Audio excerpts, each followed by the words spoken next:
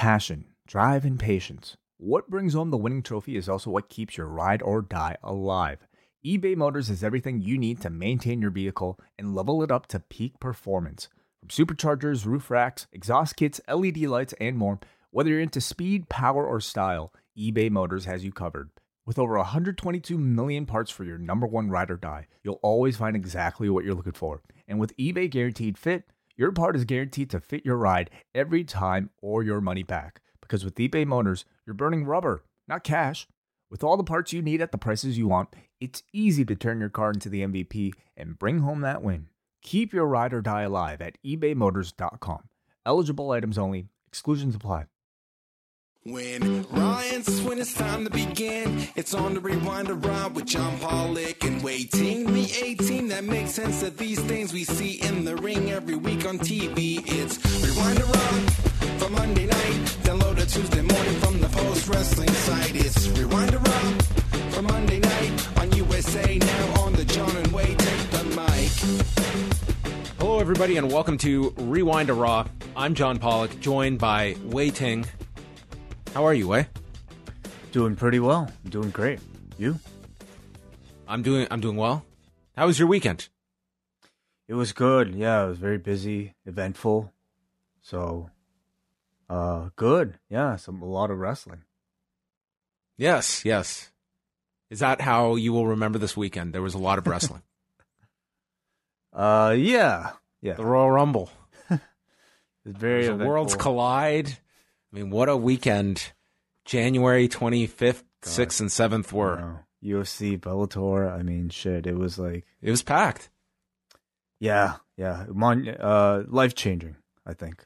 It was. You were staring at a ring for the whole weekend, it seemed, between all the wrestling you had to watch. How are you? Oh, God. I'm doing great. I'm doing wonderful. Are you still jet lagged? How are you feeling now? Now you've been back a week. You were kind of feeling it this weekend. You thought you were still kind of exhausted Sunday night, but I maintain that was just because of Bayley and Lacey Evans. But how are you feeling now? I certainly felt it last night. Tonight I was full of energy. Like I was good for this Raw. And I woke up pretty early today too. So, yeah, maybe. I don't know what that says. I don't really know how jet lag really works, to be honest. I went to I had like your hours. I went to sleep last night at 4:30 in the morning, and then I woke up at 9, and here we are. How do you feel? I'm okay.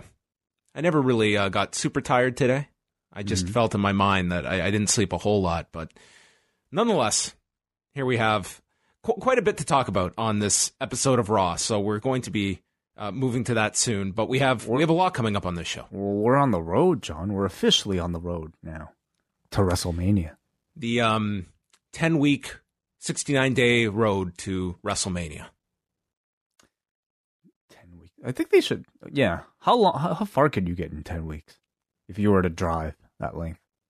You could get pretty damn far in 10 weeks. Can you go from like Alaska to like South America?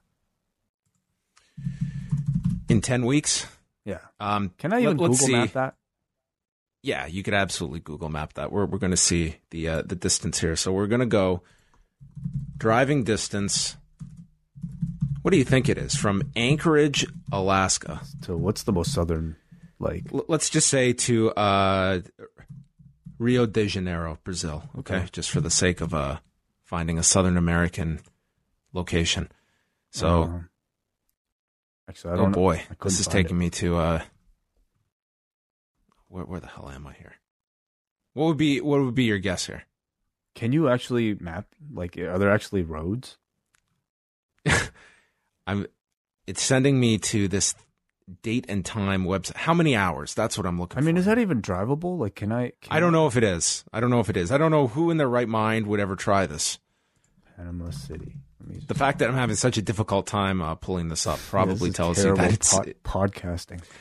But like, why would it not be? Like, there's no body of water that's separating them, so it's like it can be done. It's just an extraordinary amount of time that it would take, and maybe Google Maps just doesn't have it. Like maybe they haven't mapped out a certain path. Let me just ask: can I drive from Alaska to? I'm more so just what is this? Curious now. Southern country, Argentina. Yeah, it can't. Google Maps can't calculate the driving distance from Rio de Janeiro to Anchorage, Alaska.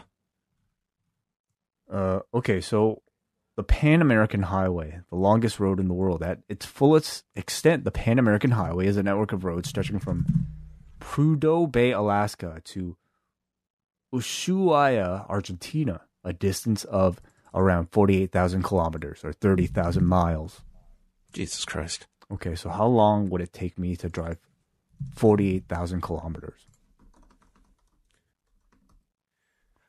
Okay, how about this? From Anchorage, Alaska to Toronto.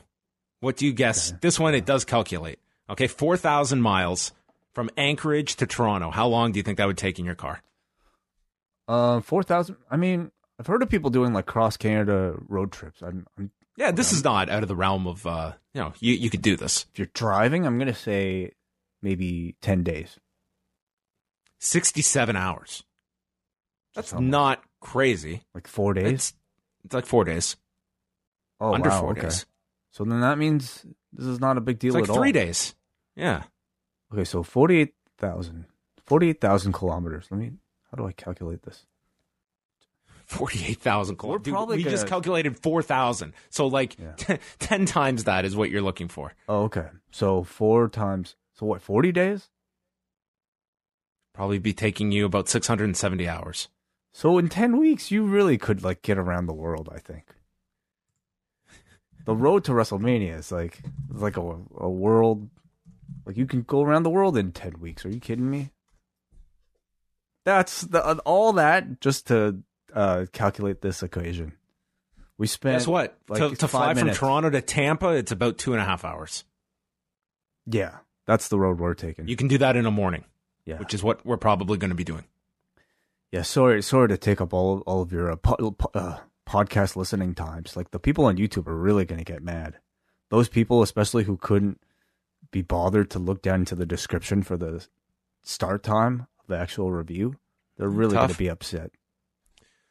Well, that's the kind of banter you get here on this show. All right, let's get into things. I'm mindful of the times of these shows, and then I go and do an 8-minute bit here with you about driving from Anchorage, Alaska. But let's quickly go over a few things coming up on the show. We're going to have our review of Raw. We're going to go through all the news, and then at the end of the show, we have our results early. So we're going to be going through the results of the Royal Rumble pool at the end of the show. So we will get to that. So hang tight, and our man Chris Engler has been able to process the winners and my personal favorite, all of the bizarre entries that were submitted. I look forward to reading all of these as well. Chris has been on a bit of a road to somewhere himself. He did much of this calculating on a layover from his trip to Hawaii. So thank you, Chris. We appreciate it. All right, coming up this week. Looking at the schedule, Tuesday night, Way and I are back with our Ask Away mailbag show. It's our first one this year, so you can tune into that on Tuesday night if you're a member of the Post Wrestling Cafe. Wednesday night, we've got Rewinded Dynamite and Up Next coming your way, chronicling all of the Wednesday night festivities. Hey, congratulations to Braden and Davey on hitting 200 patrons. This was a goal that they had for the end of the year, but they already reached it like less than a month into the year, so big congrats to those guys. Yes, they're going to be setting their lofty goals even higher now for 2020. Congratulations to both of them who have put in a lot of work, a lot of hard work into building up that base for themselves. So congratulations to Braden and to Davey as well. On Thursday, it's the return of the Cafe Hangout. Dare I say, Way, the season premiere of the Cafe Hangout? I dare you to say that. I did it. I did it. I double dog dare you to join me on the season premiere of the Cafe Hangout live this Thursday, 3 p.m. Eastern Time. And Way, we're going to be joined by a guest. That's right. Yeah, Gareth from Grapple is going to be joining us. He is the creator of Grapple. And those of you who use Grapple know, I think, how great of a resource it is for trying to see what the top matches were for the end of the year. Many of your end of year lists, you could just, go on the app and figure it out. And Gareth himself has taken all that information that he's been collecting and he's basically made the Grapple 100, I believe that is what he called, which indicates the top 100 matches of the year. I believe they're, best of lists about the top wrestlers of the year as well. So he, I believe, would probably possess a great, unique insight into a best of list with a lot of actual statistical data. So I wanted to talk to him about it and see what all that was about. Yes. So we'll be chatting how you tabulate match ratings with Gareth. I'm looking forward to that. Should be fun. We'll have your phone calls as always, and whatever else is going on in the world of wrestling this coming Thursday on the Cafe Hangout, that is available for all patrons to watch live and call in. Friday night, we've got Rewind to SmackDown with myself and Way. That will also be on the Cafe. And then Sunday, we have Thunderstruck with W.H. Park, and he is going to be joined this week. He is going to be joined by... I'll figure it out. Do you have... Sounds like there's going to be a lot of editing for this podcast. I should have had the schedule right in front of me. Number 14, right? It will be... No, number 15. I've got it here. Oh, he's with Rich Kraetsch from Voices of Wrestling. Jushin Thunder Liger, Tiger Mask 3 from the Tokyo Dome show, January 4th of 1994. That should be a really fun match. Mask versus Mask from the Tokyo Dome that year. So Rich Kraetsch, our friends at Voices of Wrestling, will be represented on Thunderstruck. And then Sunday night, while everyone's watching the Super Bowl, Way and I are going to be chatting about the new beginning cards that New Japan is putting on this weekend. They have 2 cards. We'll be chatting the highlights of those cards, which will be a Patreon show Sunday night for everyone to look forward to. I'm so excited. It sounds like it. So it's a quiet weekend. Yes. I'm glad that we have a kind of a come down weekend. Even though there's still, 2 New Japan shows, there's still stuff to watch, but not like this past weekend. This past weekend there was quite a lot to cover, to watch. So this weekend, will you be watching the Super Bowl at all? No, I didn't even know it was happening. Do you know who's playing? I believe I had deduced that it was the Browns and the other Brown team. No. It is the 49ers and the Chiefs. Kansas City and San Francisco. So it was the red teams. The red teams are playing, yes. Right, whatever. Okay. Yep, that's it. Shakira and Jennifer Lopez are on the halftime show. Great. Awesome. It's exciting stuff. All right. Let's move on to the news. There's a fair amount of it to talk about, and we can start with this report that just dropped from Ryan Satin at Pro Wrestling Sheet, and I'll just read this from Pro Wrestling Sheet. Sources tell us that Andrade, real name Manuel Oropeza,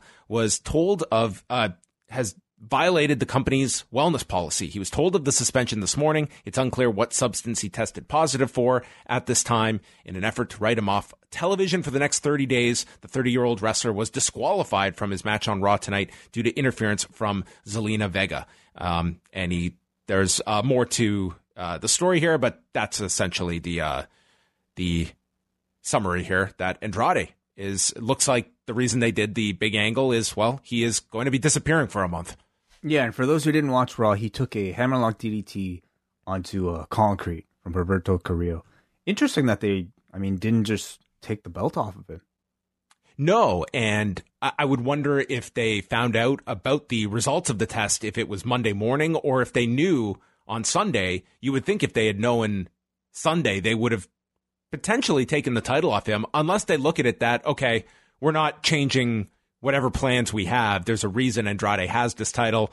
We're just going to, if you are going to get a wellness policy violation, at least it's happening now and not too close to WrestleMania. He'll still be back with plenty of time if he's got a Mania program in mind and just everything's on hold for 4 weeks. Suppose it might, maybe lead some to believe that he'll probably be holding that belt all the way until Mania if they're keeping it on him here. And not to expect any U.S. title defenses for the next 30 days. No. What will we do without the United States title in circulation for the next month? No, interim belt, obviously. Oh, maybe Humberto could have had an interim title created for himself. Yeah. You told me about this this news prior to us going on air, and I think I my immediate reaction was just how peculiar it is that in WWE, at least, if somebody fails something, they still get to perform that night before they're just straight up suspended. Whereas, like, I guess in any other sport, if you're caught with something, I don't see, a league allowing somebody to play one more game before you can actually get suspended. Yeah, I mean, you do have the difference that this is not a competitive sport, so it's not like you're putting somebody in jeopardy against an athlete with some kind of supplement inside of them or whatever the substance is. But yeah, there was a time when you were immediately, I mean, when they started it, they would have times where they would write people off. But I seem to recall there was also a period where they wouldn't even do that much. And they clearly are doing that now, that they're not going to let a wellness violation get in the way of their creative plans, or at least a way to write someone off.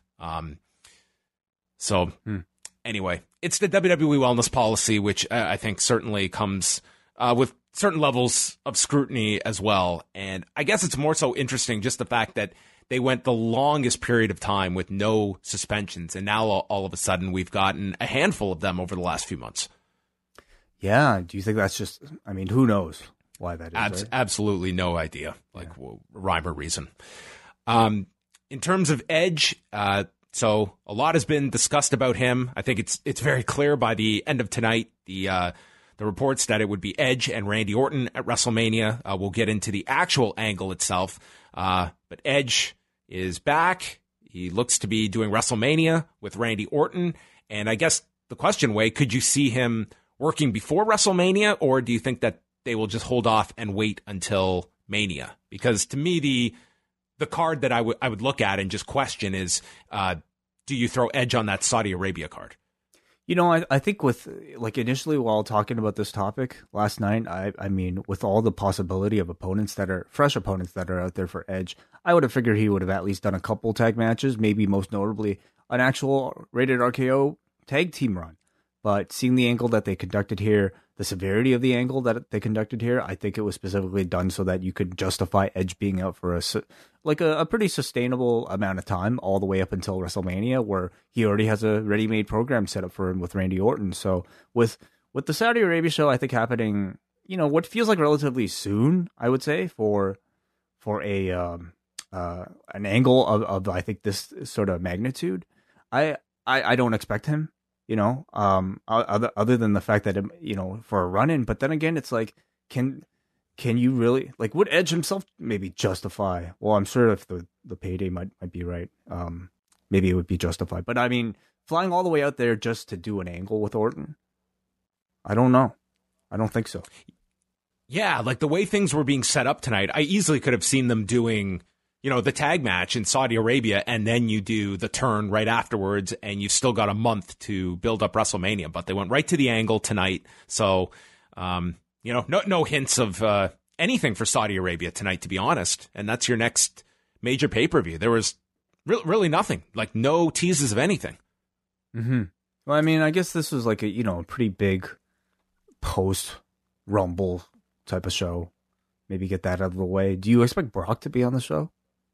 In Saudi Arabia? Yeah. Probably, yeah. Probably, I mean, he's been on every one. I just don't know where you put him in. They really haven't built anything towards him. I wouldn't want to see him and Drew in like some kind of tag scenario. Like, Brock's really not someone you pair with anyone. I don't know. I thought maybe tonight with Brock there, you would have teased something for Saudi Arabia, because I can't imagine the Saudi Arabia show without Brock on that show. So yeah, that's a interesting question of what he ends up doing on that show, and what the makeup of that card is. May not be until next week that we start to see an indication of where they're going. So in regards to the Royal Rumble, Dave Meltzer reported on this. I was told the same as well, that the initial plans saw Shayna Baszler and Roman Reigns set to win the Royal Rumble matches respectively, and at some point they changed those plans. I was told, I don't know what day they made this switch, but I was told as of last Wednesday, they were no longer winning the Rumble matches. And do you think, in hindsight, did they go the right direction in both cases. I was very high on what they did with Drew McIntyre. I think that was the best course of action for the men's match.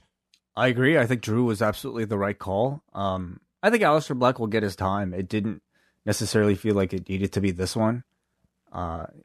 It just feels like he's just starting still. As far as, Charlotte goes, I mean, that one I think is definitely much more debatable. I think many were expecting Shayna to win. Without knowing exactly what they had planned for Charlotte or Shayna Baszler at Mania, I can't really say what was the right call.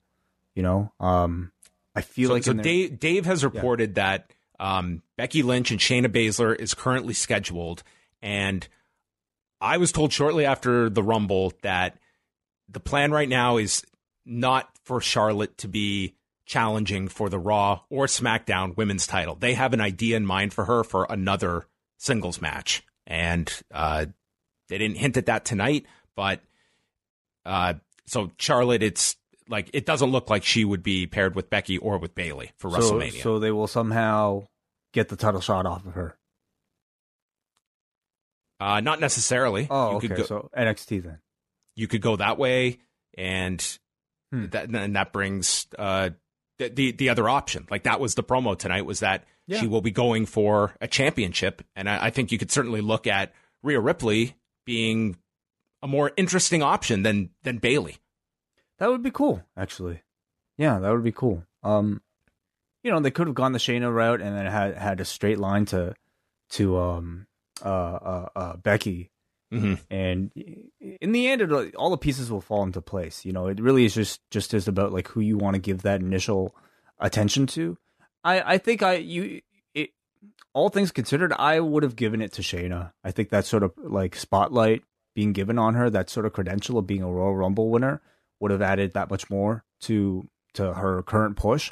And I think would have added a lot more fuel to a Shayna versus Becky match, which I see getting a few more headlines than Charlotte versus, even if it was somebody like Rhea Ripley. We mentioned on Sunday's post-show, AJ Styles, it was believed suffered an injury, and then afterwards, news was reported about him suffering a shoulder injury. He was held off of Raw tonight. We did not see him, but I did go and rewatch the spot where he took the spear from Edge, and in taking it, like, he rotated over and came down on his shoulder, and it was just a rough landing, and he immediately went over to the corner. He was communicating with one of the officials, and then you saw him just kind of go over to Edge, whisper something to him, and Edge just tossed him out, and Edge seemed to look concerned for him. So I guess it's just I don't know what the update is on him, how severe the injury is. Hopefully it's something that is not going to keep him out for too long, but probably smart keeping him off the show tonight if there's any risk of the injury being serious.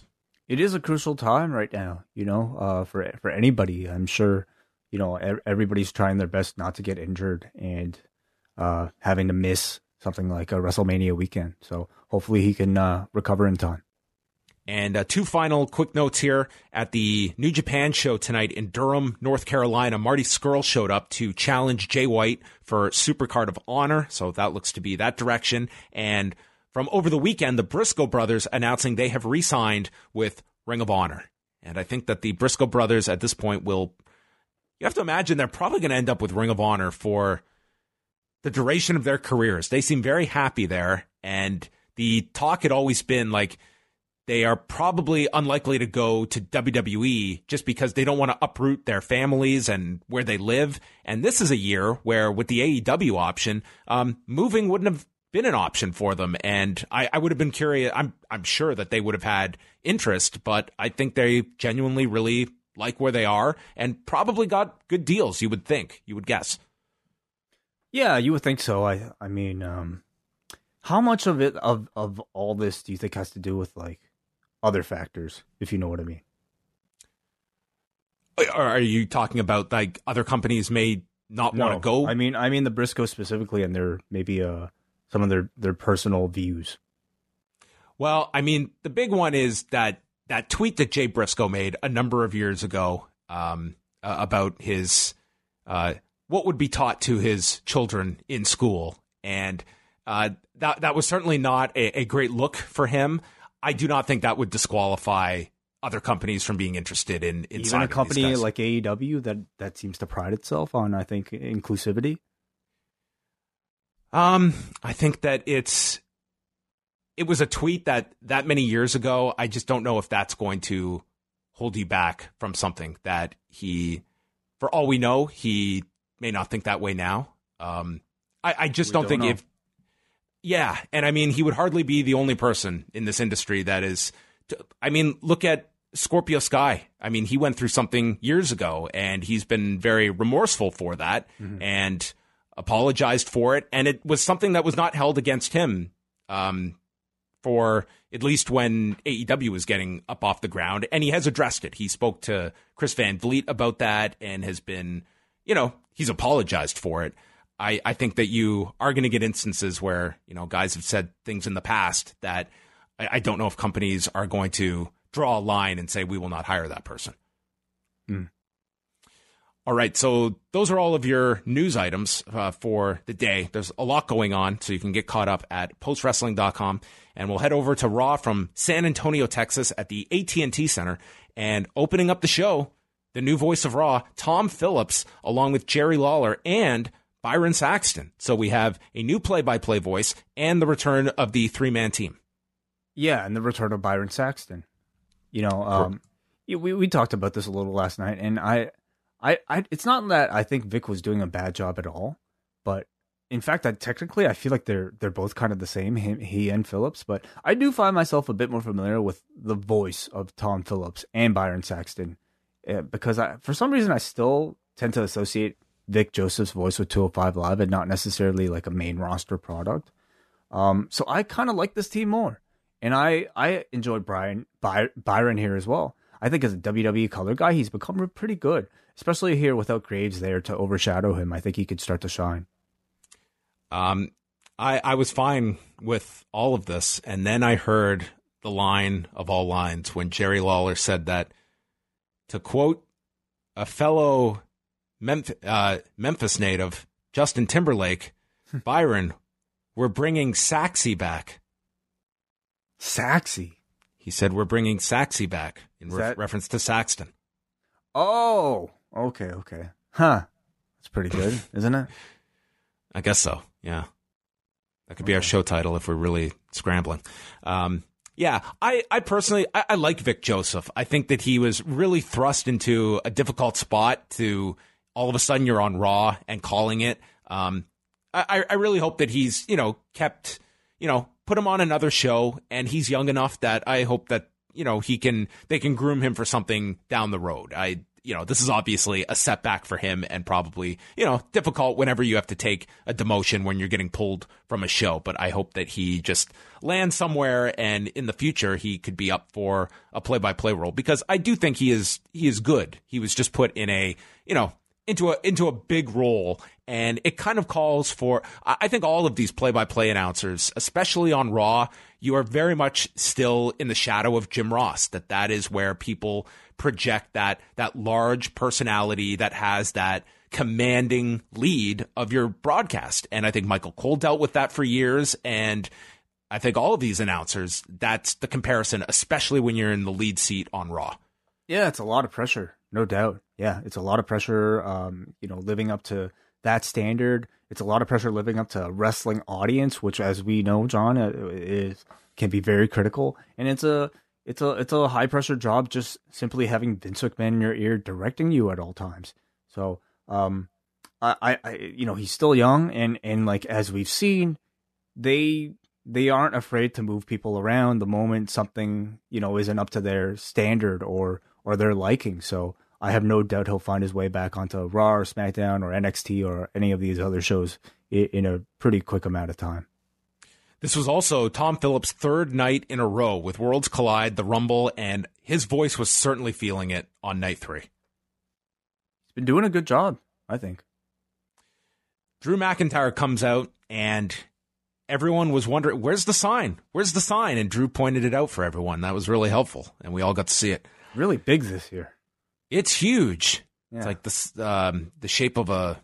Man, we're going the full pirate theme. Mike Murray suggested that they should encourage people to have like a pirate-themed costume party, like Vegas with the togas. Like all the fans show up dressed as pirates. Did they encourage the audience for WrestleMania 9 to dress up in togas? Yeah, they wanted people to show up in toga. That's what they were promoting as the world's largest toga party. Oh, right. Yeah. They can do that. Yeah. I mean, it'd be wildly obnoxious being in Tampa, seeing all these people with eye patches. It'd be dangerous seeing people drive with eye patches. That's what I'm afraid of. But, sure. You know, how unfortunate. Get Tony Chimmel introducing the rated R superstar. Yep, they could do that. Yeah. How unfortunate that, like, you know, the one time they have a pirate themed show, I mean, your pirate, Kairi Sane, is no longer playing a pirate. PCO is no longer a pirate. The other pirate that you formerly employed is the champion of a rival company right now. So man, maybe he can come back for a one-time appearance. What was the name of the guy on SmackDown that was the pirate? Paul Burchill? Paul Burchill, yeah, so he can come back. Why wasn't he in the Rumble? Well, Andre Battle Royal, perhaps? Perhaps, maybe. You could go back and get some of these pirates. Drew McIntyre is, he talks about someone's got to pinch him. He's been dreaming for the past 24 hours, and he's not playing any games. He's challenging Brock Lesnar for the title at WrestleMania. He's not terrified of Lesnar. He knows he can Claymore him and beat him for the title, and he says, I want to have a Claymore party. Claymore party. Yeah. Wow. Hey, Mom, I'm going to a I'm Claymore sending the party. invitation back on that one. I am not RSVPing to the Claymore party. Claymore party. Like, wow. What is that, like a Play-Doh party? They got to ditch that term quick. I hope this is not like we're going to get this term over. Claymore party or Claymore? Yes. Claymore party. Yeah, so I think we've talked about this before. The Claymore is a sword, right? Scottish sword. Yes. So, it sounds like a dangerous party. A sword party. A sword fight. Yeah. No, I like the promo a lot. I think he really comes across as a babyface that's full of confidence. Yep. So many guys, especially when they go up against Brock Lesnar, they do the underdog thing, doubting themselves, you know, showing fear as they're about to go up against this unbeatable monster in Brock. And those guys make it work. But I think when you have somebody of Drew's size and stature, fans are certainly ready for somebody who feels confident that they could beat Brock Lesnar and is so confident that, you know, they don't hesitate at all at calling Brock out after winning the Rumble. And in this case, so confident that he's willing to take on two guys at the same time. Yeah, I thought when he first walked out, it wasn't a gigantic reaction he got coming off the Royal Rumble, but I would say once he got into the ring and the music ended, like the crowd was into him. But I mean, he is still there's still work to be done with Drew McIntyre over these 10 weeks to get him up to that level of WrestleMania challenger. But I think that it's been a tremendous 24-hour period for him. The Rumble was very strongly booked, and I think he greatly was enhanced by that win. So he asks who has the balls to fight him. Anderson and Gallows come out. They're ready for a Claymore party, and we get a handicap match. Claymores to both guys, and he just puts Gallows on top of Anderson and pins both in 219 as Jerry Lawler says that he has single-handedly beat the best tag team in the world. Oh, please. They had the trophy to prove it. Oh, that is best true. Team in the world. You know what? I guess he wasn't bullshitting. That is a fact. You know, this crowd was so into this countdown before the Claymore. This 3-2-1 thing. I mean, whoever came up with it is just really quite brilliant. Like, it is so stupid, but you know what I've come to realize? Is that we're all stupid. You know, we're so easy to please. We just want something easy to chant along with. We just want numbers, okay, in sequence that we can count along with, and you got us. 3, 2, 1, boom. That's it. Maybe Brock's going to start doing it with the F5. He's going to count down from 5. Every wrestler should count 3, 2, 1 before they hit their finisher. Oh my God, that would be painful. So Drew is standing tall when Brock Lesnar appears from behind and hits him with the F1, 2, 3, 4, 5 and lays out Drew And the match is officially announced for WrestleMania, Brock Lesnar and Drew McIntyre, which is the only match officially announced so far for Mania. Yeah, you're right. Brock versus Drew, I think you still have a lot of work to do with Drew McIntyre. At the moment, that is not a match that feels like it's a big match. But nonetheless, there's a great deal of momentum behind Drew if they continue this push as strongly as they have over the past 24 hours. And more importantly, if the audience continues to take them as much as they have over the past 24 hours, it definitely has the potential. Ultimately, you're looking for somebody who can equal or even be a successor to Brock Lesnar. And I think Drew is, as good of a candidate as you might get.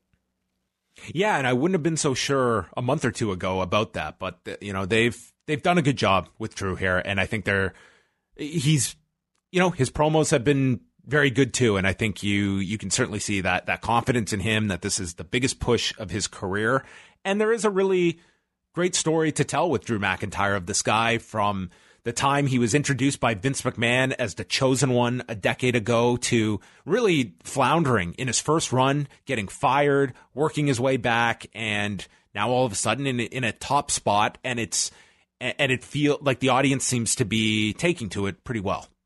Yeah. Remember the 3-man band? No, that also the documentary that David Lagana did. Yep. Yeah, to go from that weekend at WrestleMania to where he is now, pretty crazy. Yeah, where you and I were watching him at Evolve, and then he was popping up at TakeOver that weekend. Mm-hmm. So Edge did not open the show. They saved Edge for the final segment of the show and built up to his appearance by airing all of these classic clips from his career, the TLC match at WrestleMania X7, the cash-in on John Cena in Albany in 2006, his Royal Rumble win from 2010, and then his retirement speech in 2011. So they were not going to make you forget that Edge was showing up. I feel like this will be the ultimate test of, can they at all mitigate that third hour drop? My prediction is they do not, because I think no matter what, that third hour goes down, but they were going to put their biggest thing in that final segment tonight. It was certainly a test by the time that third hour rolled around, considering I think the quality of content that they put on preceding that Edge thing. You have to be a really big Edge fan, I think, in order to survive that.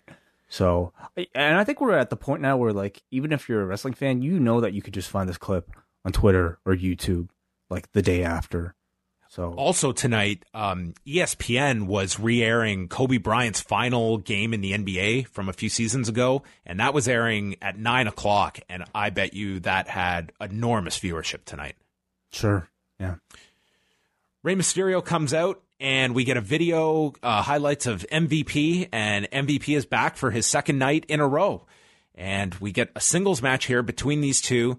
Chant of "You still got it," which I think every wrestler hates that chant. He seemed to like it here, though. Like, how disappointing would it be if you're a guy returning like MVP and you don't get that chant?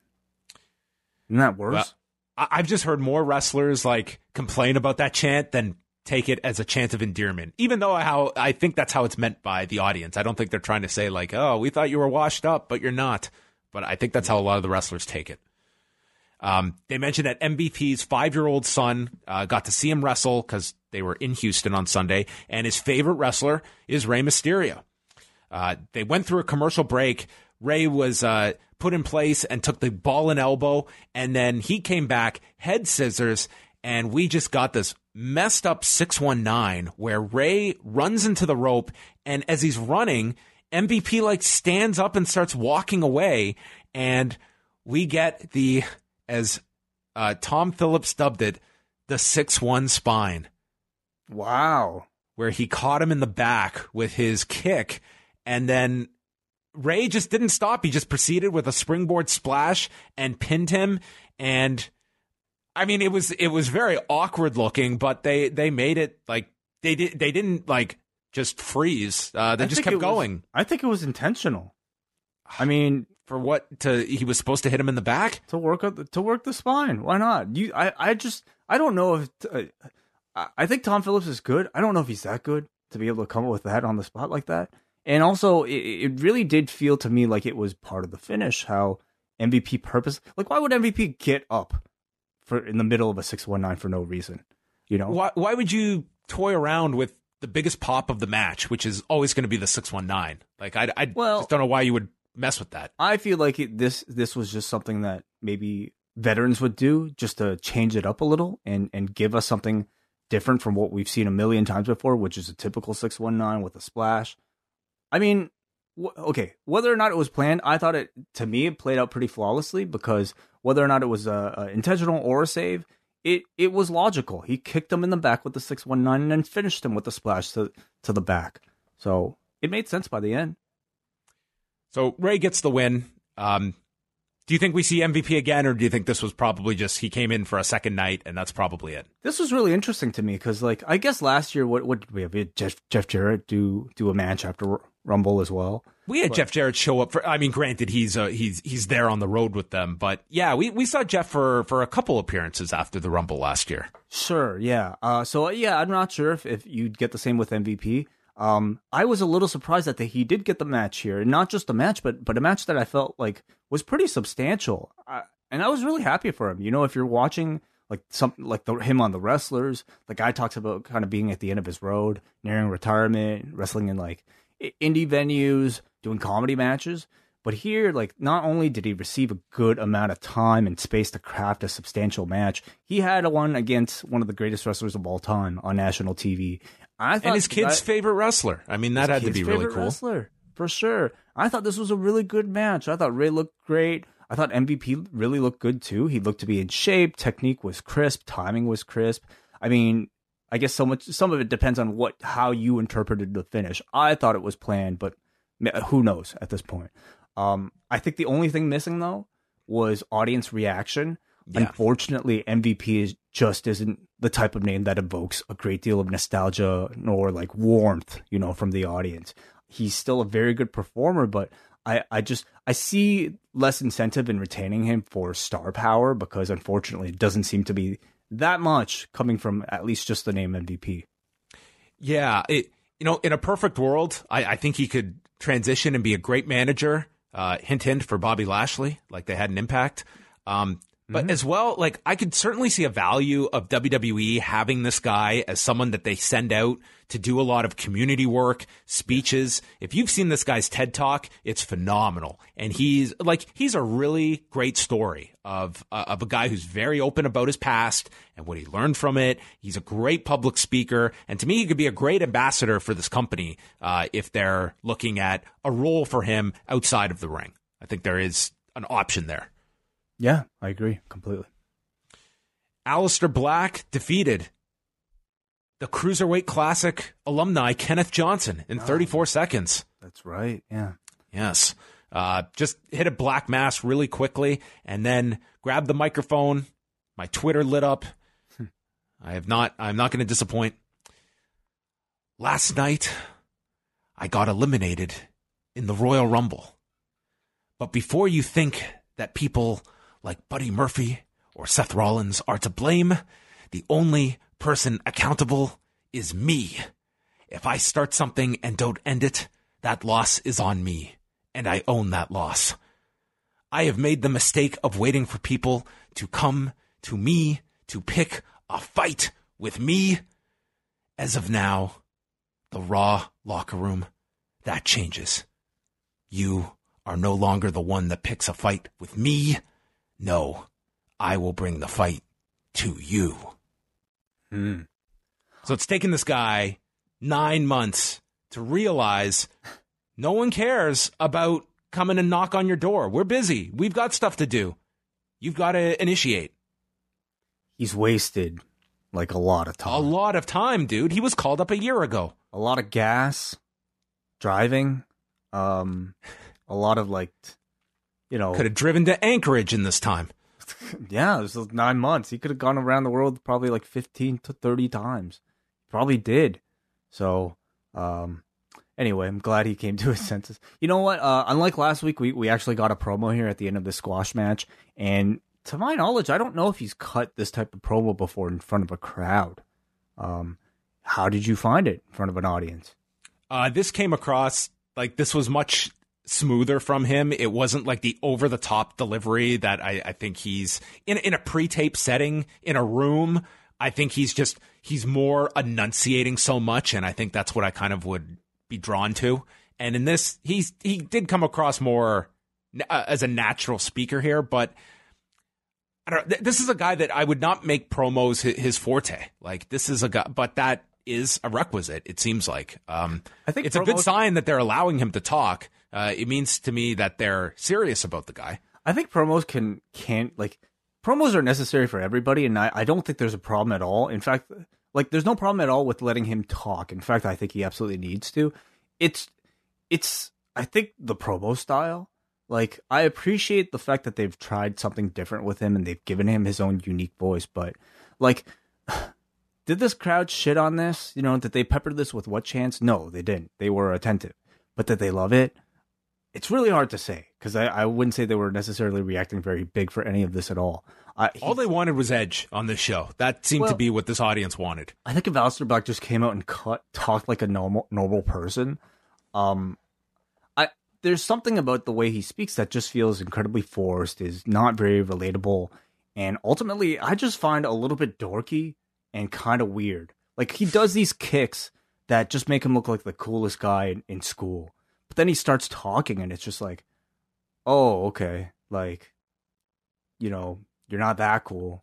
Like, so I think it kind of holds him back, you know? Like, the fact that he has a unique voice is not a bad thing at all, but maybe it's just too unique right now.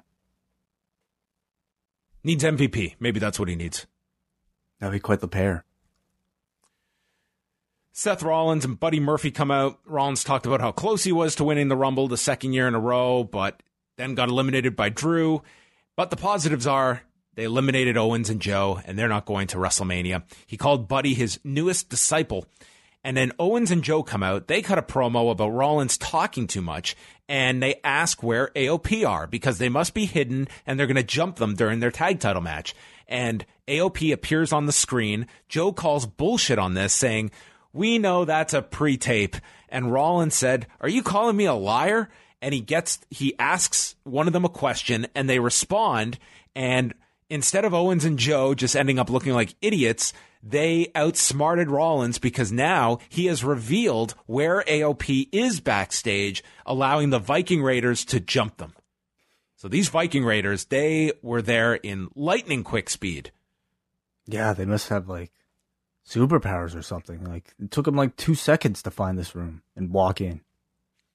Yeah, AOP just got pummeled. Yeah.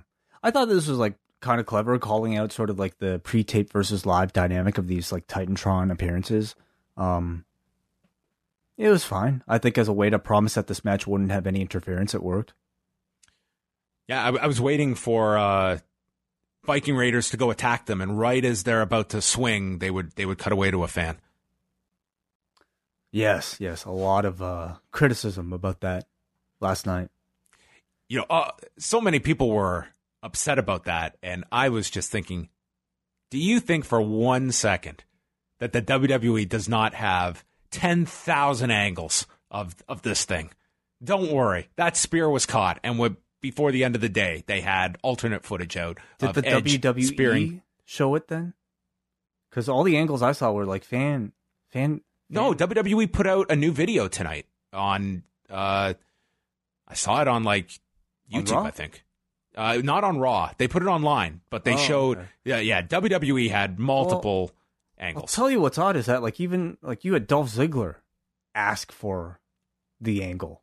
Like Dolph Ziggler actually like kind of turned this into to me like a bigger. Well, thing. he was pissed. He probably went to the back. He wanted to like see the spear that he took. And could you imagine sitting down and watching this and seeing that cutaway if you're Dolph Ziggler? Dolph Ziggler's official tweets, okay? Who cuts away from an official in-ring return while two opponents are running towards each other? People make mistakes. We all do, and I have made tons. That being said, a very special moment was inexplicably missed. Anyone got cell phone footage? Well, if you go to their YouTube right now, they have it. It's called Unseen Footage of Edge's Royal Rumble Return. Yeah. And they've got the clean spear. Yeah. You know, I can't... Definitely, I think the WWE tries too hard to like craft these moments with like crowd shots at inopportune times, and I'm sure whoever was directing that show last night was not very happy with that error. I mean, that said, like it's so many of these like scenes have, I think, been made more special because of great crowd shots.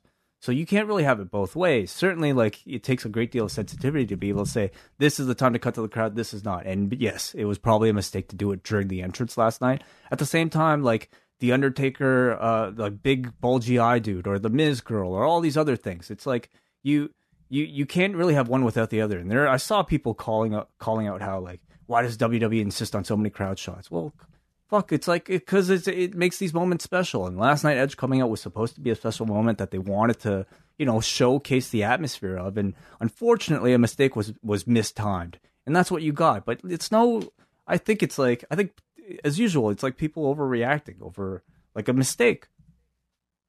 Yeah, that was it. I think that there is a larger discussion you can have on some of the WWE's tendencies. Like I saw the stat that Sean Ross Sapp pointed out that during the Edge's return, like that actual clip of him coming out, there were 40 camera cuts in like 90 seconds. That's a lot. That's a lot of cuts. It's a lot. Yeah. It probably got, whoever was in charge maybe got a little bit excited. It was an exciting moment.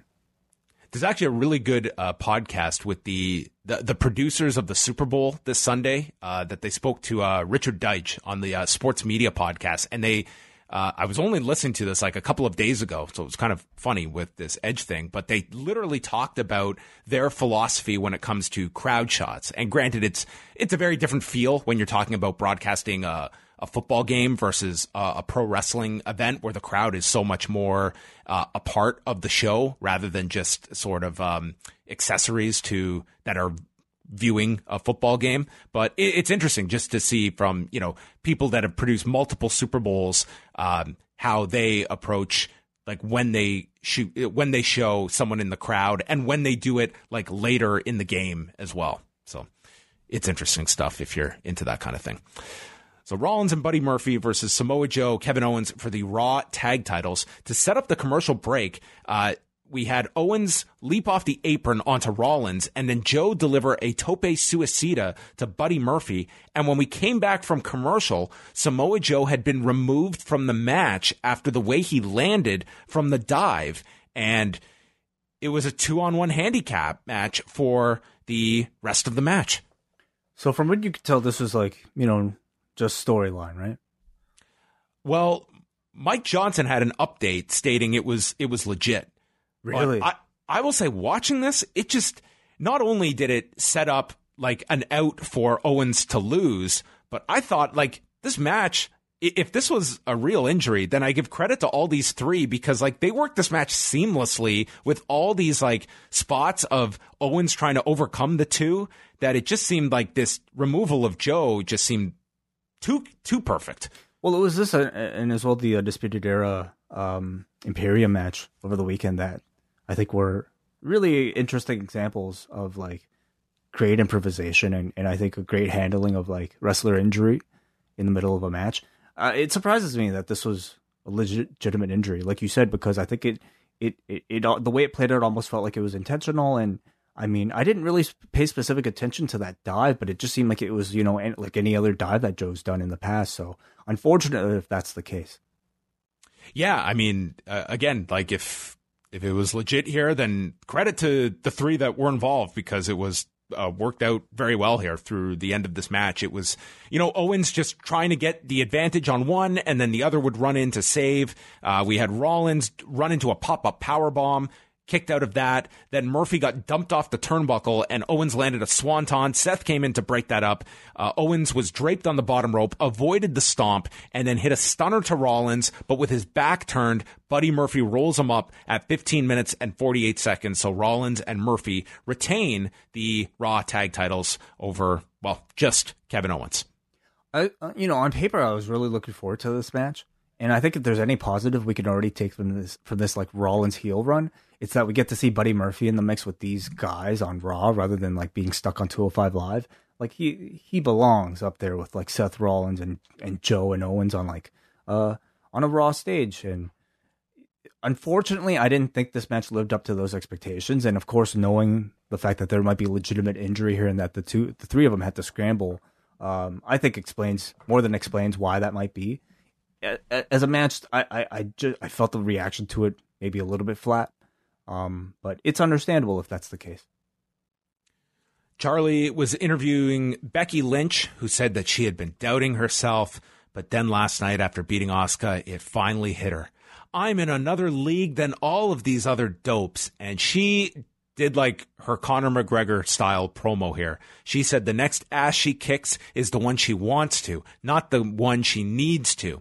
And when asked about Charlotte Flair potentially challenging her, she said, if Flair challenges me, it won't be the first time, but it will be the last time. And then she showed off her new GOAT logo on the back of her jacket. And that was it. Nothing for Becky Lynch tonight. No tease of Shayna Baszler.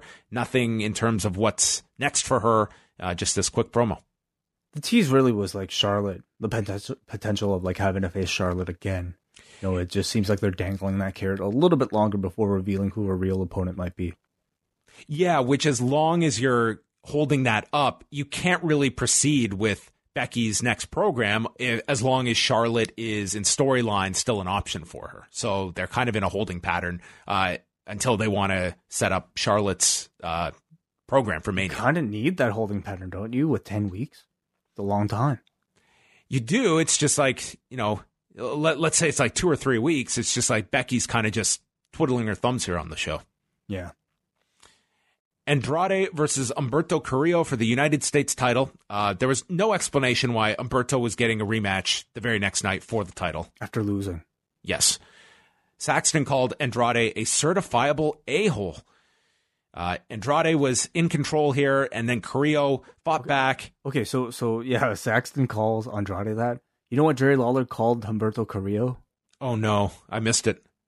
Cute. Oh, I did catch him. He did call him cute and put over his dimples. And reminds him of Justin Bieber, which I think is great if you're, trying to compliment like your nephew. Is Justin Bieber a compliment in 2020? Well, that's what I mean. Like, is this the type of commentary you would want for a serious competitor?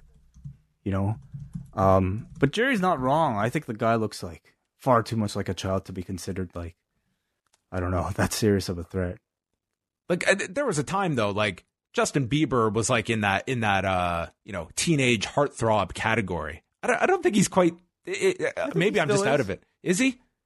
Well, he's certainly not like a mature. Guy's audience. all inked up now. He's looking more Machine Gun Kelly now than the.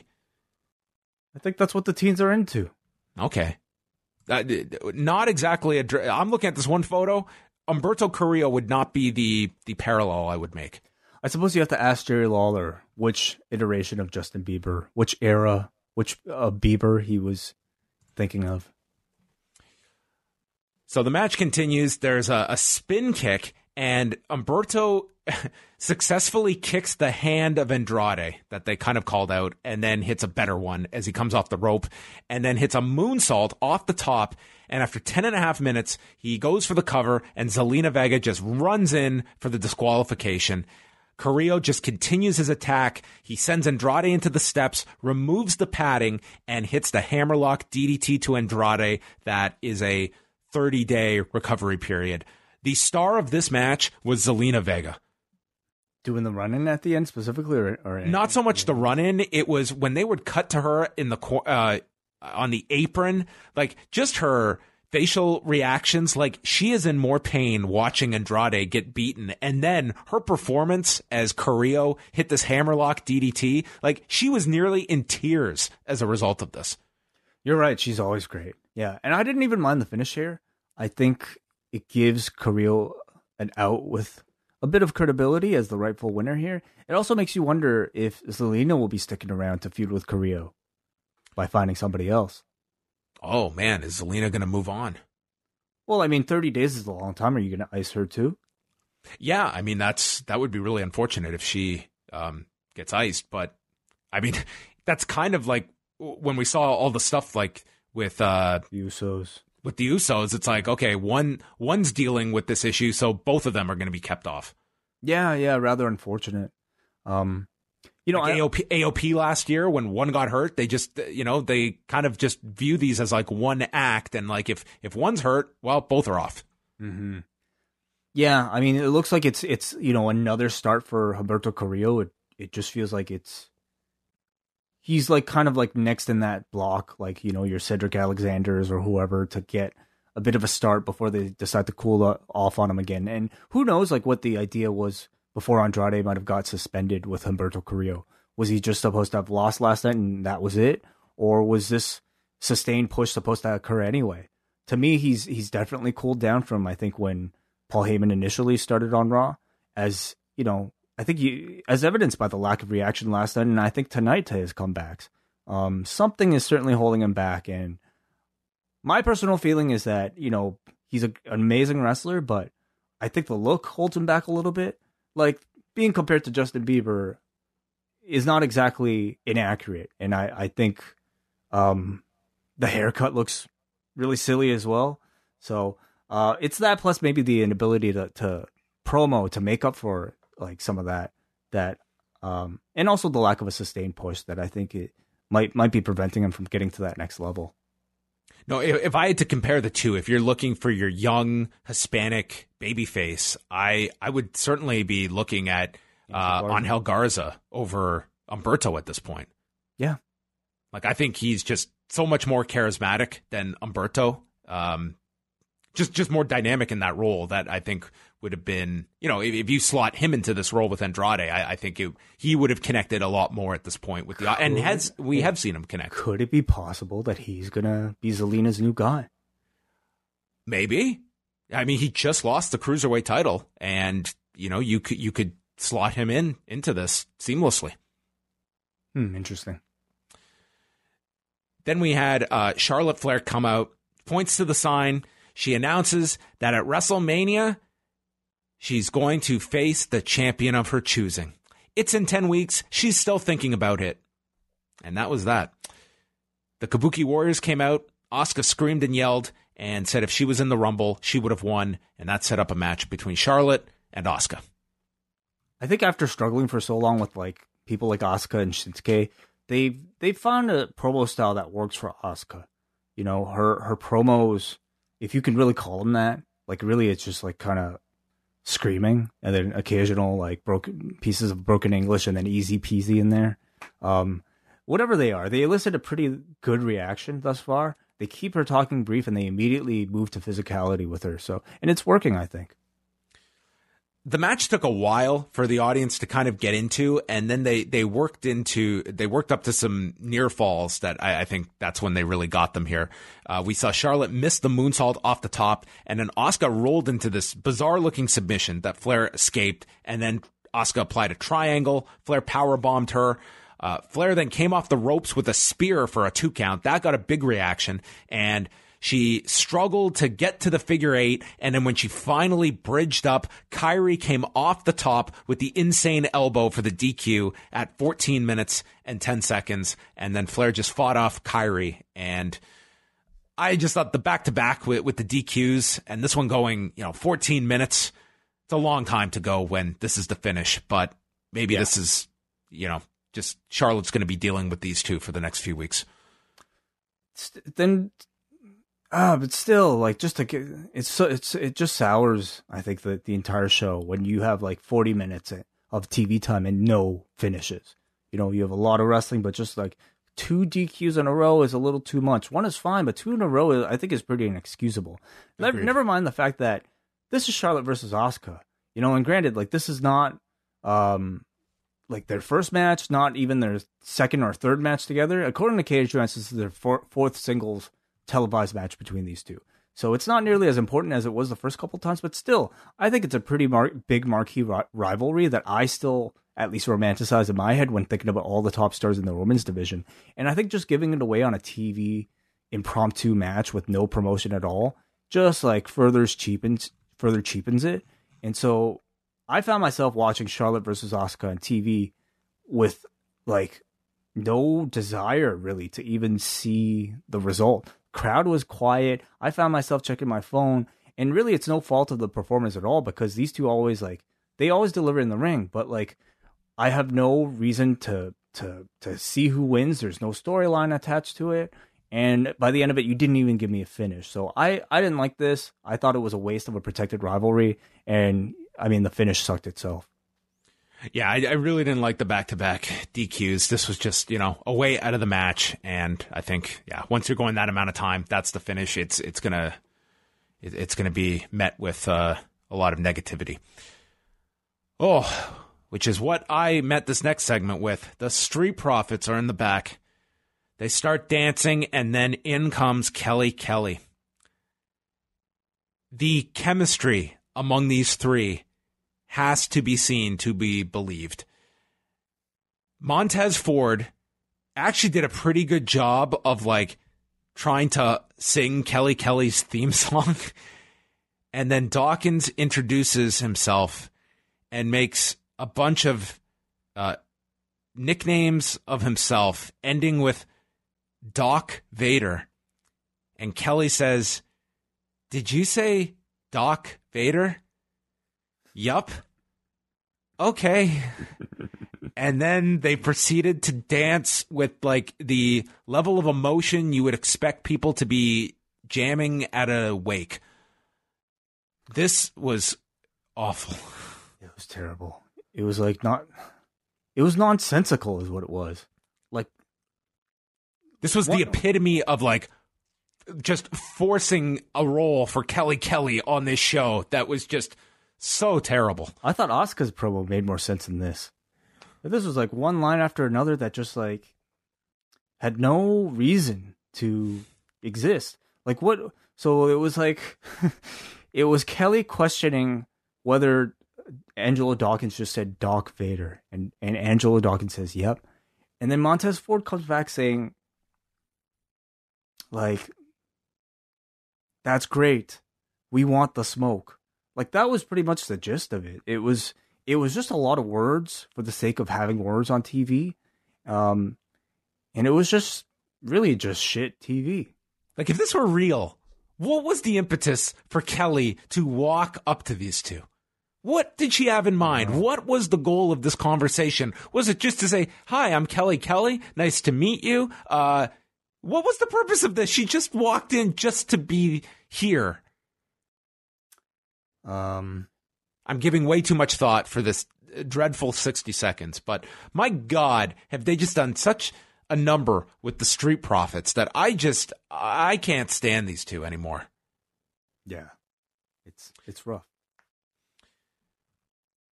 Backstage, WWE Backstage, we'll have Roman Reigns and the Usos with Xavier Woods on the show from Miami on Tuesday night. Mojo Rawley comes out with Riddick Moss, who is now his offensive lineman. So, does this mean this is a football player that tells off-color jokes? Huh. Okay. Mojo cuts a promo. He says, "Is the title going to be defended in the ring? No way. This is no longer the hide-and-go-seek championship, and I need a strong offensive lineman to watch my blind side." And he introduces Moss, who says, "If you come for this title, you're about to get blocked." Mm-hmm. Is that what they do? Is that what an offensive lineman does? Well, that's my strategy. If you're offensive to me, I block you. Right. So it's the same in football. Got it. I actually didn't mind Mojo's promo here. And it's here's the guy and now he's got his hired muscle. It's Riddick Moss of all people that, does he not have if you were to tell me, does he not have a football background? Oh, he does. Yeah. That's, I'm sure why he's getting the role, but it's just odd that you look at NXT, this guy hasn't been on TV, and I can't remember the last time this guy was on TV. I feel like he's one of those guys who's just let's just get him out of here.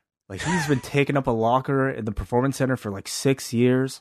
It's time to make space, I'm happy for this guy. He's been stuck there. This guy was signed in 2014. And if you're gonna have any chance of getting Riddick Moss called up to the main roster, it's gonna be something like Mojo Rawley's protege in the 24/7 division.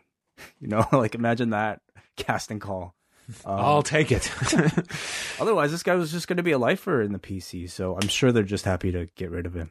What I want is one of those WWE PC YouTube videos where Matt Bloom brings in Riddick Moss and they have that emotional moment where they're fighting back tears. He says, Riddick, you're going to be the offensive lineman for Mojo Rawley in the comedy segment every week. Oh my God. I feel so bad. I can't believe it. I feel like we're being such dicks, but you know what? There's a story to be told, I'm sure. Like, I'm sure that moment, like, legitimately might have been really big for him, you know, just to get called up on Raw. But listen, we'll see. You know, this could be the start of a long, prosperous run.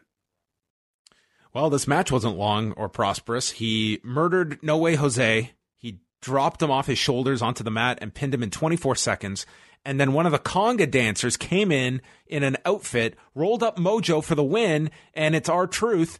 And as R-Truth goes to leave, Riddick Moss blocks him from leaving, and Mojo wins the title back. Mission accomplished. He literally blocked him. Like, he just stood in R-Truth's path. It was awesome. There was no other exit.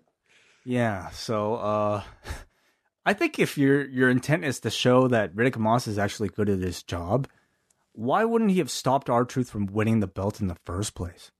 You know? Like, I think if your intent was to like rebrand this 24/7 title and to have Mojo Rawley sort of feel like a different champion, I definitely wouldn't have had R-Truth just be able to schoolboy him to pin him at first try. There's no harm in having a near fall attempt here with like Riddick Moss getting in the way and stopping it. Instead, I think just to, I don't know, add another number to that like Wikipedia page, they had Mojo really look like a fool, I think. They showed the lowlights of the Lana Bobby Lashley wedding segment and Liv confronting Lana, and all of this led to the match with Lana and Liv Morgan. That's how Liv go after Lana, hit a step up in Saguri, and then a flatliner off the middle rope, and Liv Morgan won this thing in 2 minutes, 37 seconds. I'll say this, that, you know, it was short, but I thought Liv Morgan looked fine here. I thought technically it was pulled off pretty well, including that springboard flatliner. So yeah, like we've said, and people have said over previous weeks, I think Liv Morgan definitely has shown improvement. I will say though, for a match that I think had such a big angle attached to it, and for a character like Lana that's received so much airtime, there was no reaction to this at all. You know, this match happened, cared. 2 minutes passed, and now everyone's forgotten about it.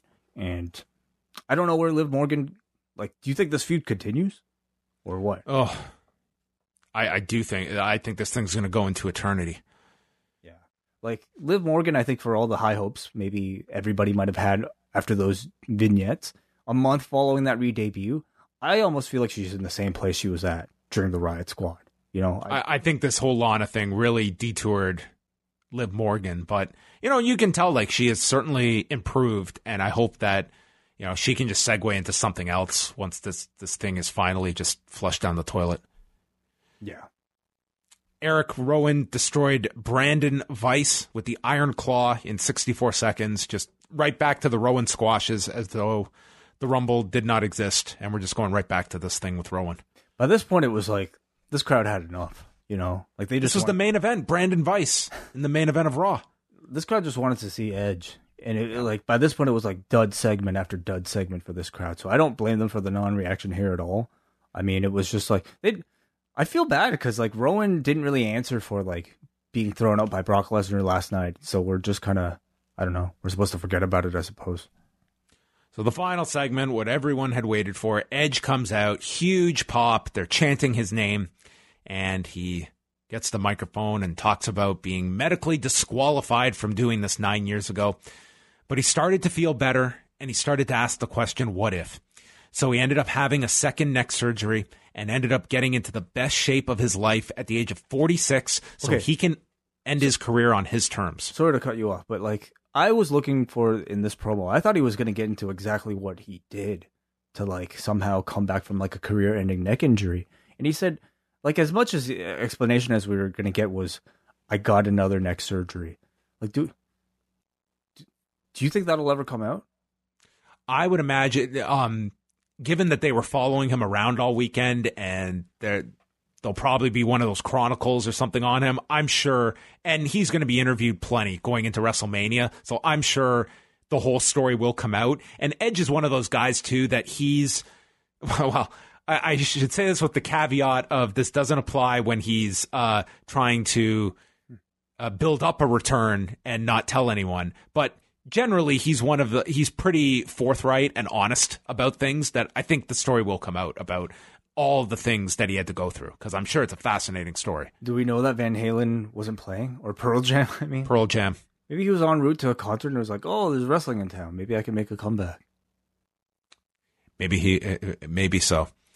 He mentions all of the names that he encountered in the Royal Rumble, and he doesn't know how long this comeback is going to last. He's a bit older, a bit grayer, but one thing he has is grit. If he gets knocked down, he gets back up. And this prompts Randy Orton to come out, and he gives Edge a hug, and he talked about having problems in his younger days and putting himself into a hole that he couldn't dig himself out of, and there was Edge to help pull him out of that hole. And he welcomes Edge home.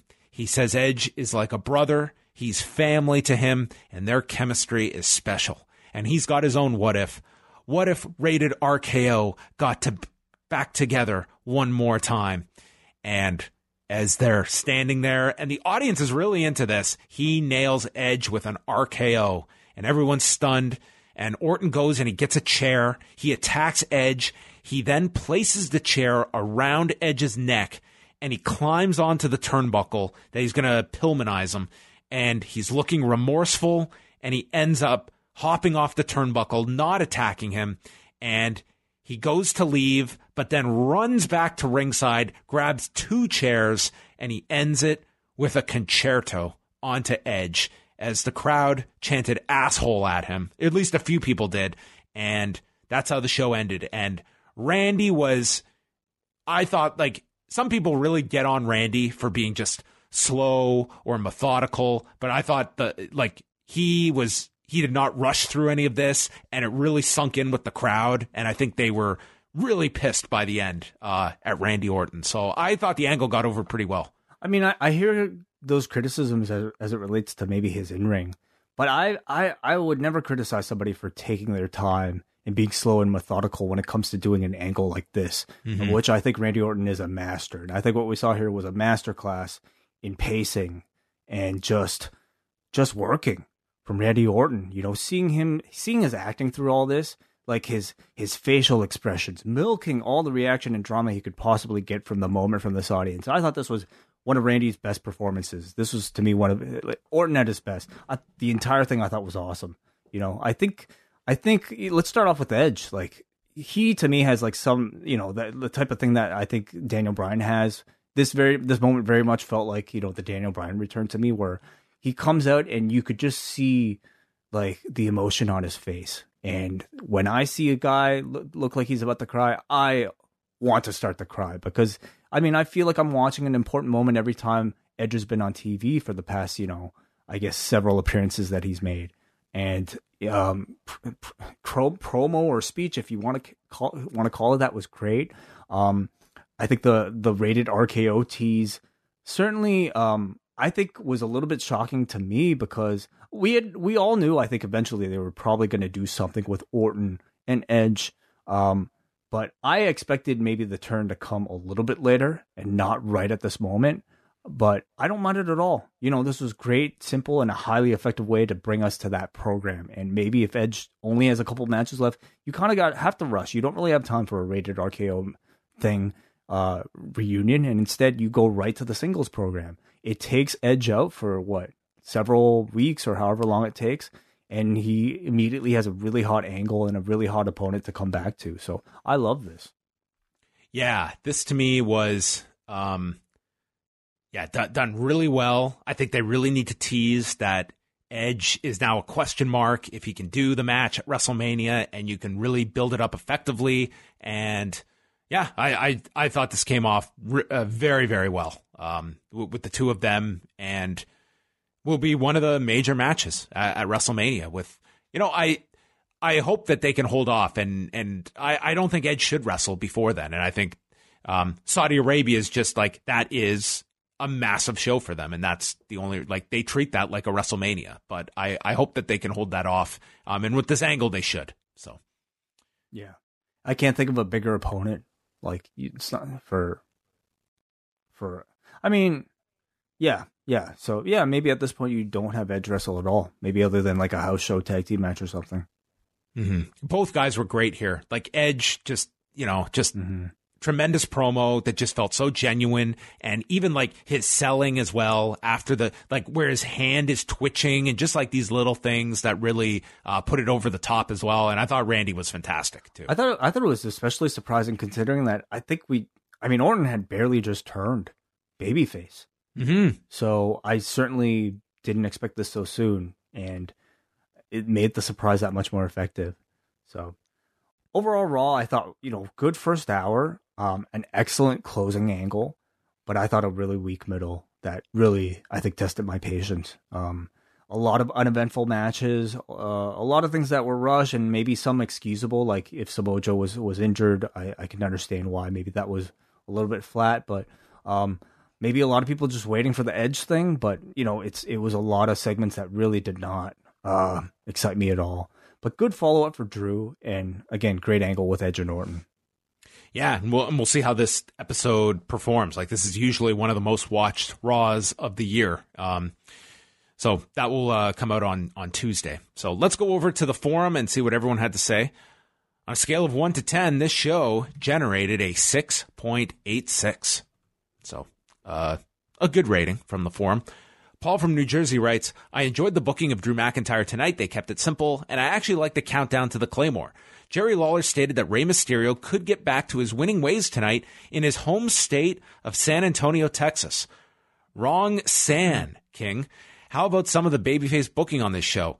Owens and Joe getting the Viking Raiders to attack AOP, evening the odds for the tag match. Humberto gets completely screwed out of the U.S. title and makes Andrade pay for it the same way he had to the rest of us. And the rest of us did in that gauntlet match / injury angle. All too often, babyfaces in WWE are made to look like soft idiots, so I very much enjoyed these angles tonight. I would like to thank the WWE for consistently front-loading Raw and leaving all the horse shit in the third hour. The third hour contained perhaps the worst promo thus far from the Street Profits and Kelly, No Way Jose versus Mojo, Rowan's box, and everybody's favorite cuck angle. I feel jet-lagged, and I haven't been on a plane since last February. Good thing it ended with Edge, 6 out of 10. Brandon from Oshawa says, I thought they might actually have rated RKO team a couple times before the turn, but I'm glad they just came right out with it and ended the show with a big angle. The fans were never going to get behind rated RKO more than they were tonight, so it was perfect. I agree with Paul about the booking of the babyfaces. They've actually done a pretty good job over the last couple months of making Owens in particular look really smart and not fall for every heel tactic. I'm not into Humberto Carrillo, but he's never been more over than he was tonight when he laid out Andrade. Before Edge eventually retires again, do you see at least one more run with the WWE or Universal title? I don't throw anything out the window. I mean, remember that year when Hogan came back and they just made the snap decision and they put the title on him. And I thought that was a mistake that year to go that far with Hogan, and it kind of wore out its welcome. I don't think Edge needs to be holding the title. If he's going to do a handful of matches, they should just be special matches that are not involving the title. I guess we don't know if it's a handful of matches that he'll just be doing. They could be saving him up for like the freshness of like a first match for Mania, but if he has a run left in him and if he really catches fire, I wouldn't completely rule out him winning one of the championships. Anything's possible. Like I wouldn't throw anything out at all. We go on next to Sam. I feel like it might just be me, but I'm not buying Drew McIntyre as a future champion and winner of the Rumble. His recent changes to this crowd-pandering babyface comes off as just hokey and cheesy.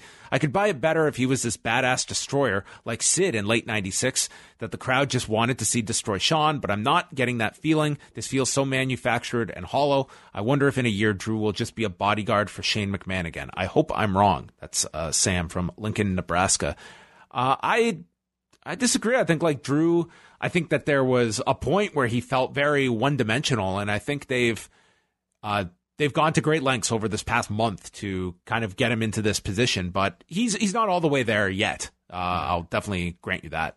I think there's a difference. Like that's a complaint that Sam made that I definitely have of somebody like Lacey Evans, and I feel like the difference between, let's say, those two pushes is the fact that like one is actually really talented in ring, which I think, fans really appreciate, and the other seems really Creed.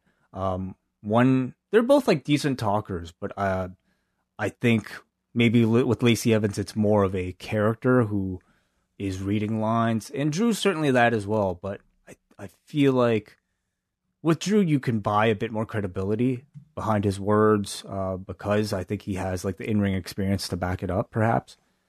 So I agree. I think the audience is taken to him. Andrew from Cape Breton says, I thought Raw was pretty good this week. Apparently it just came out, but Andrade's wellness policy violation, which kind of makes it weird that they didn't just have him drop the belt. But I guess they want to try to give Humberto a bit of an edge. Speaking of edge, they gave him quite a heavy angle going to Mania. The main issue coming out of that is nobody came out to help Edge from Orton attempting to paralyze the guy. And lastly, with MVP returning, I hope they reunite him with Lashley. He and Lashley had incredible chemistry and impact, and Lashley needs all the help he can get after the Rusev angle. Well, why would Lashley all of a sudden ditch Lana for MVP? I don't think they're blowing that angle up at all after all the time they've put into that one.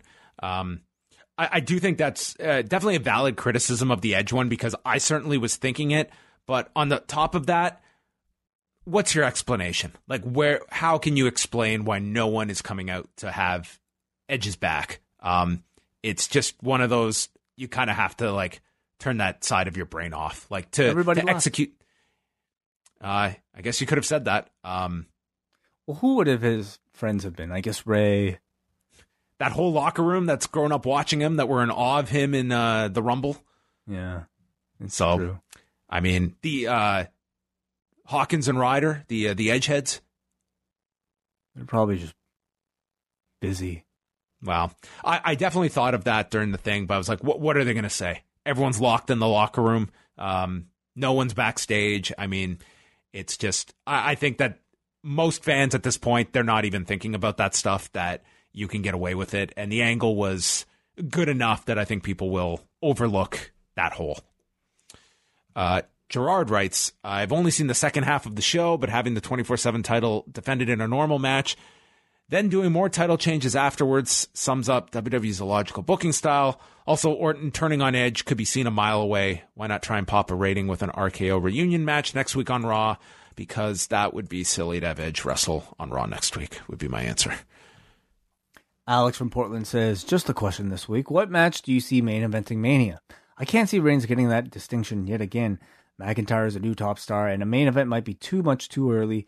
Edge in a possible final match against Orton seems unlikely to close out the show, and since Baszler didn't win the Rumble, I can't imagine the women main eventing again this year. Is there a possible unannounced or rumored match that could main event instead? Nothing that I've heard. I would imagine it would be one of the title matches that goes on last, and I would include with that I don't throw out the Becky Baszler, if that really caught on big, that they would go to that. But I would say today, just looking at where everything's shaping up, I think like Brock and Drew is going to be pushed as the number one match. Do you think we have if what you're suggesting, or what it might happen with Charlotte versus Rhea Ripley for Mania might occur, does that mean we'll get an NXT men's title defense as well? I don't know. Yeah, I wonder. It's possible. Yeah, I wonder.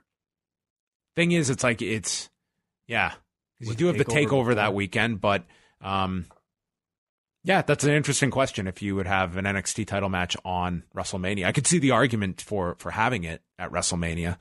But in terms of closing the show, like unless they have some major match involving some big name from the past or something that we're not aware of, it seems like Edge is like your big name from the past that's on this show.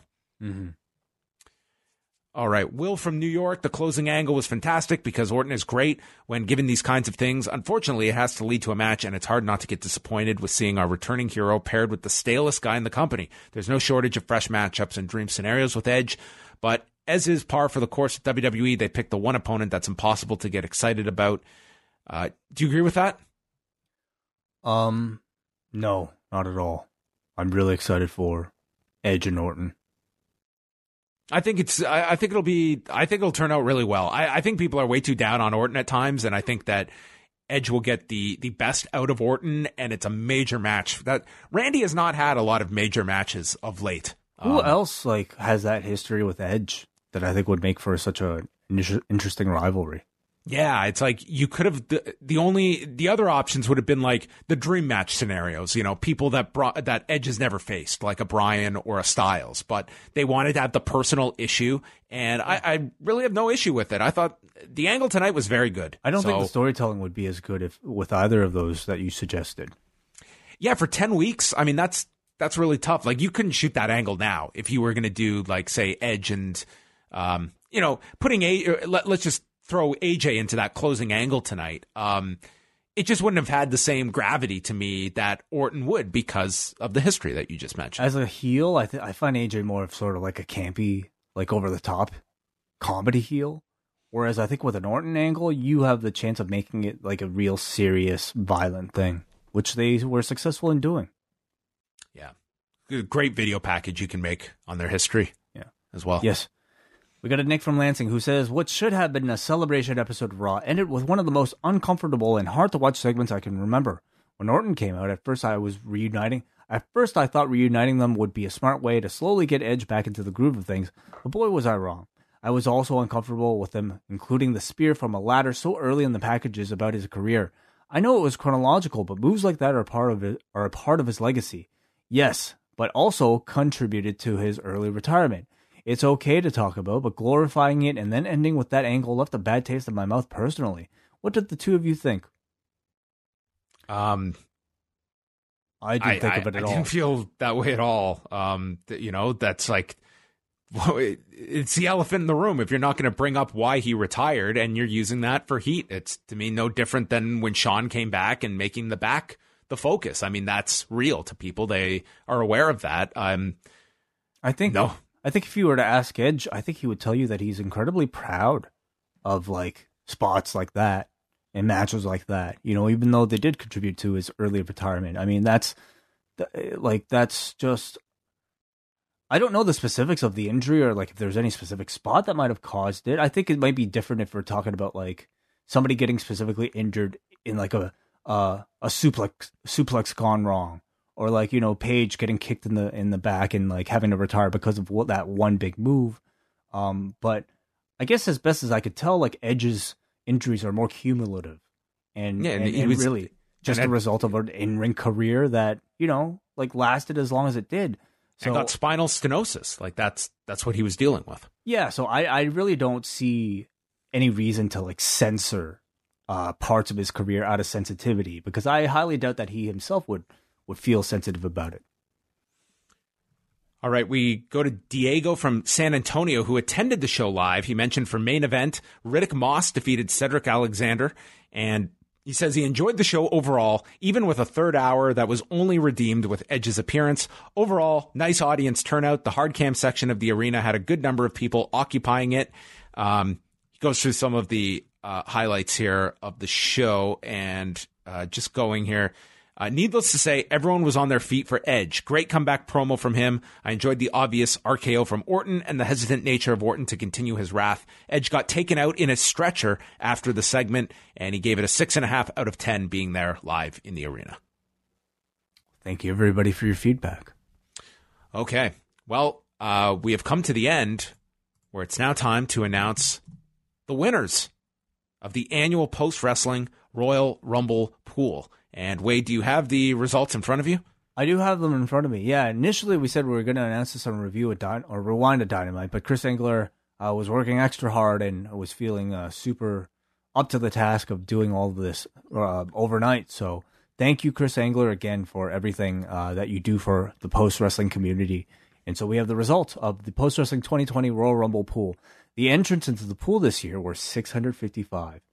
And maybe just some stats to start off. The responses with numbers and percentages of people having picked the correct answer as their first pick. How many people, John, do you think picked correctly the men's Rumble winner, Drew McIntyre? 655 people entered. I'll guess 141. You're exactly right. Wow. 141 people. That's a remarkable guess, John. 141 people out of 655, or 22% of people guessed that one right. 17% of people accurately predicted Charlotte Flair to win the Women's Rumble. 4% of you accurately predicted that the men's number 2 Rumble entrant would be Elias. It's a very tough one.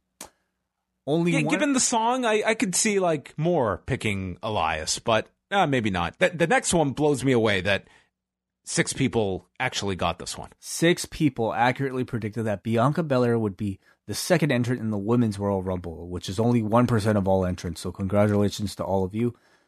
9 of you accurately predicted that Samoa Joe would be the 29th entrant in the Men's Rumble. That also is a 1% statistic.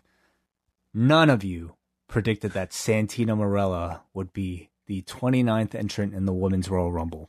So that would have been very impressive if anyone got that one. Yeah, I would even start to question what that person might know. The Men's Rumble with the longest... The person who lasted the longest time in the Men's Rumble this year was Drew McIntyre at 34 minutes and 11 seconds, and 6% of you, or 37 of you, accurately predicted that. The person with the shortest time in the Rumble this year was Eric Rowan at 8 seconds, and 4 of you, or 1%, predicted that accurately. That's amazing that anyone would have picked Rowan to be the shortest in the Rumble. Yeah, that's pretty surprising, and I think even more surprising that Eric Rowan, like, they made no real effort to, like, have him, I guess, save face from it, other than your typical squash match on this show. 9% or 58 of you predicted that Elias would be the first eliminated in the Men's Rumble, and 102 of you predicted that the last eliminated in the Men's Rumble would be Roman Reigns, or 16%. So just to kind of finish up here, the categories, the men's surprise entrants, those that qualified, would have been Edge and MVP. So if you accurately predicted that, good for you. The women's surprise entrants this year were Kelly Kelly, Molly Holly, and Santina Marella. And the total time of the Men's Rumble, which was our tiebreaker, is 1 hour and 50 seconds. So, our winners, out of a theoretical maximum of 132 points, which meant that you accurately chose number 1 choices for all of these things and accurately guessed all the surprise entrants in each Rumble, out of 132 points, we have coming in at number 3 with 52 points, Kyle McDonough. Coming in number 2 at 55 points out of a possible 132, Kevin H. Kellum. Congratulations. The silver medal. And our winner, coming in at a possible 60 points out of 132, Stephen Raffworth. Stephen Raffworth, congratulations to you. You win this year's Royal Rumble pool. Well, we also have some consolation awards to give out, which Chris has dubbed the 2020 Zero Club. People who came in with 0 points out of a possible 130. You 5 people took an enormous swing and you connected with nothing. I'm talking about Mark Bennett, Tess Botkin, Dave Stewart, I'm sure not the former Oakland A's, Toronto Blue Jays pitcher, Ivan, who did not leave a last name, smartly, and Chris Summerfield. So, guys, it's a real risk entering these pools because you'll get called out. Yeah. But next year, you can't do worse. Well, let's hope. And then my absolute favorite.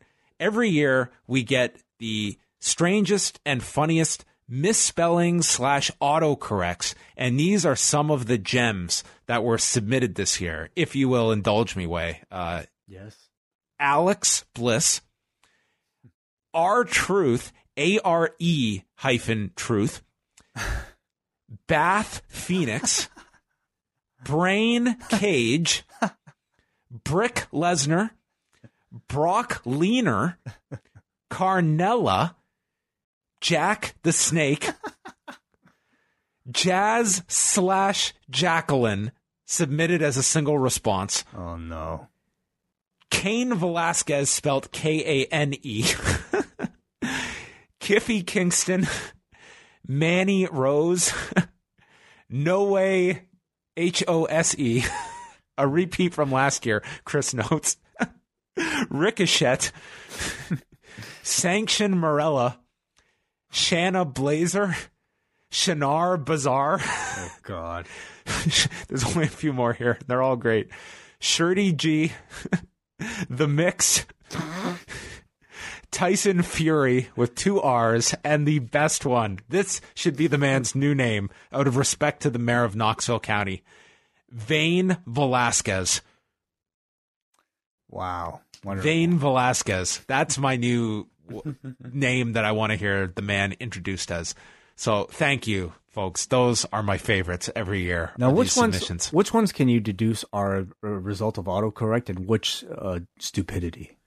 I mean, with Kane Velasquez being Vane Velasquez, the C and the V are right next to each other. So I can buy that one, although Velasquez was, it's a minor thing. The Shayna Baszler misspellings are definitely like not a result of autocorrect. Shanna Blazer? Shanar Bazar?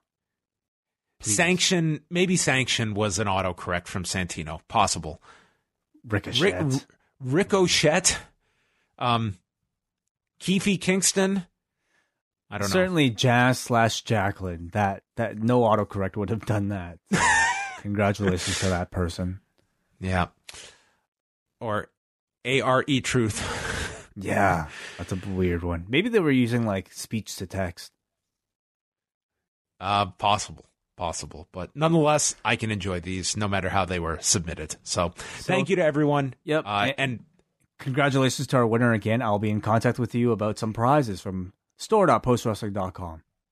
And as always, a big thank you to Chris Engler for tabulating all of this and running this pool for us each and every year. Thank you very much, Chris. And thank you to all of you for tuning in to our post-Royal Rumble edition of Rewind to Raw. We're back Tuesday night for Cafe members with Ask Away. We are going to go through all of your mailbag questions. If you're listening to this early Tuesday morning, you can still submit some questions on the forum. If not, tune in Tuesday night. That is when we will speak with you next. So, I now pronounce this podcast over.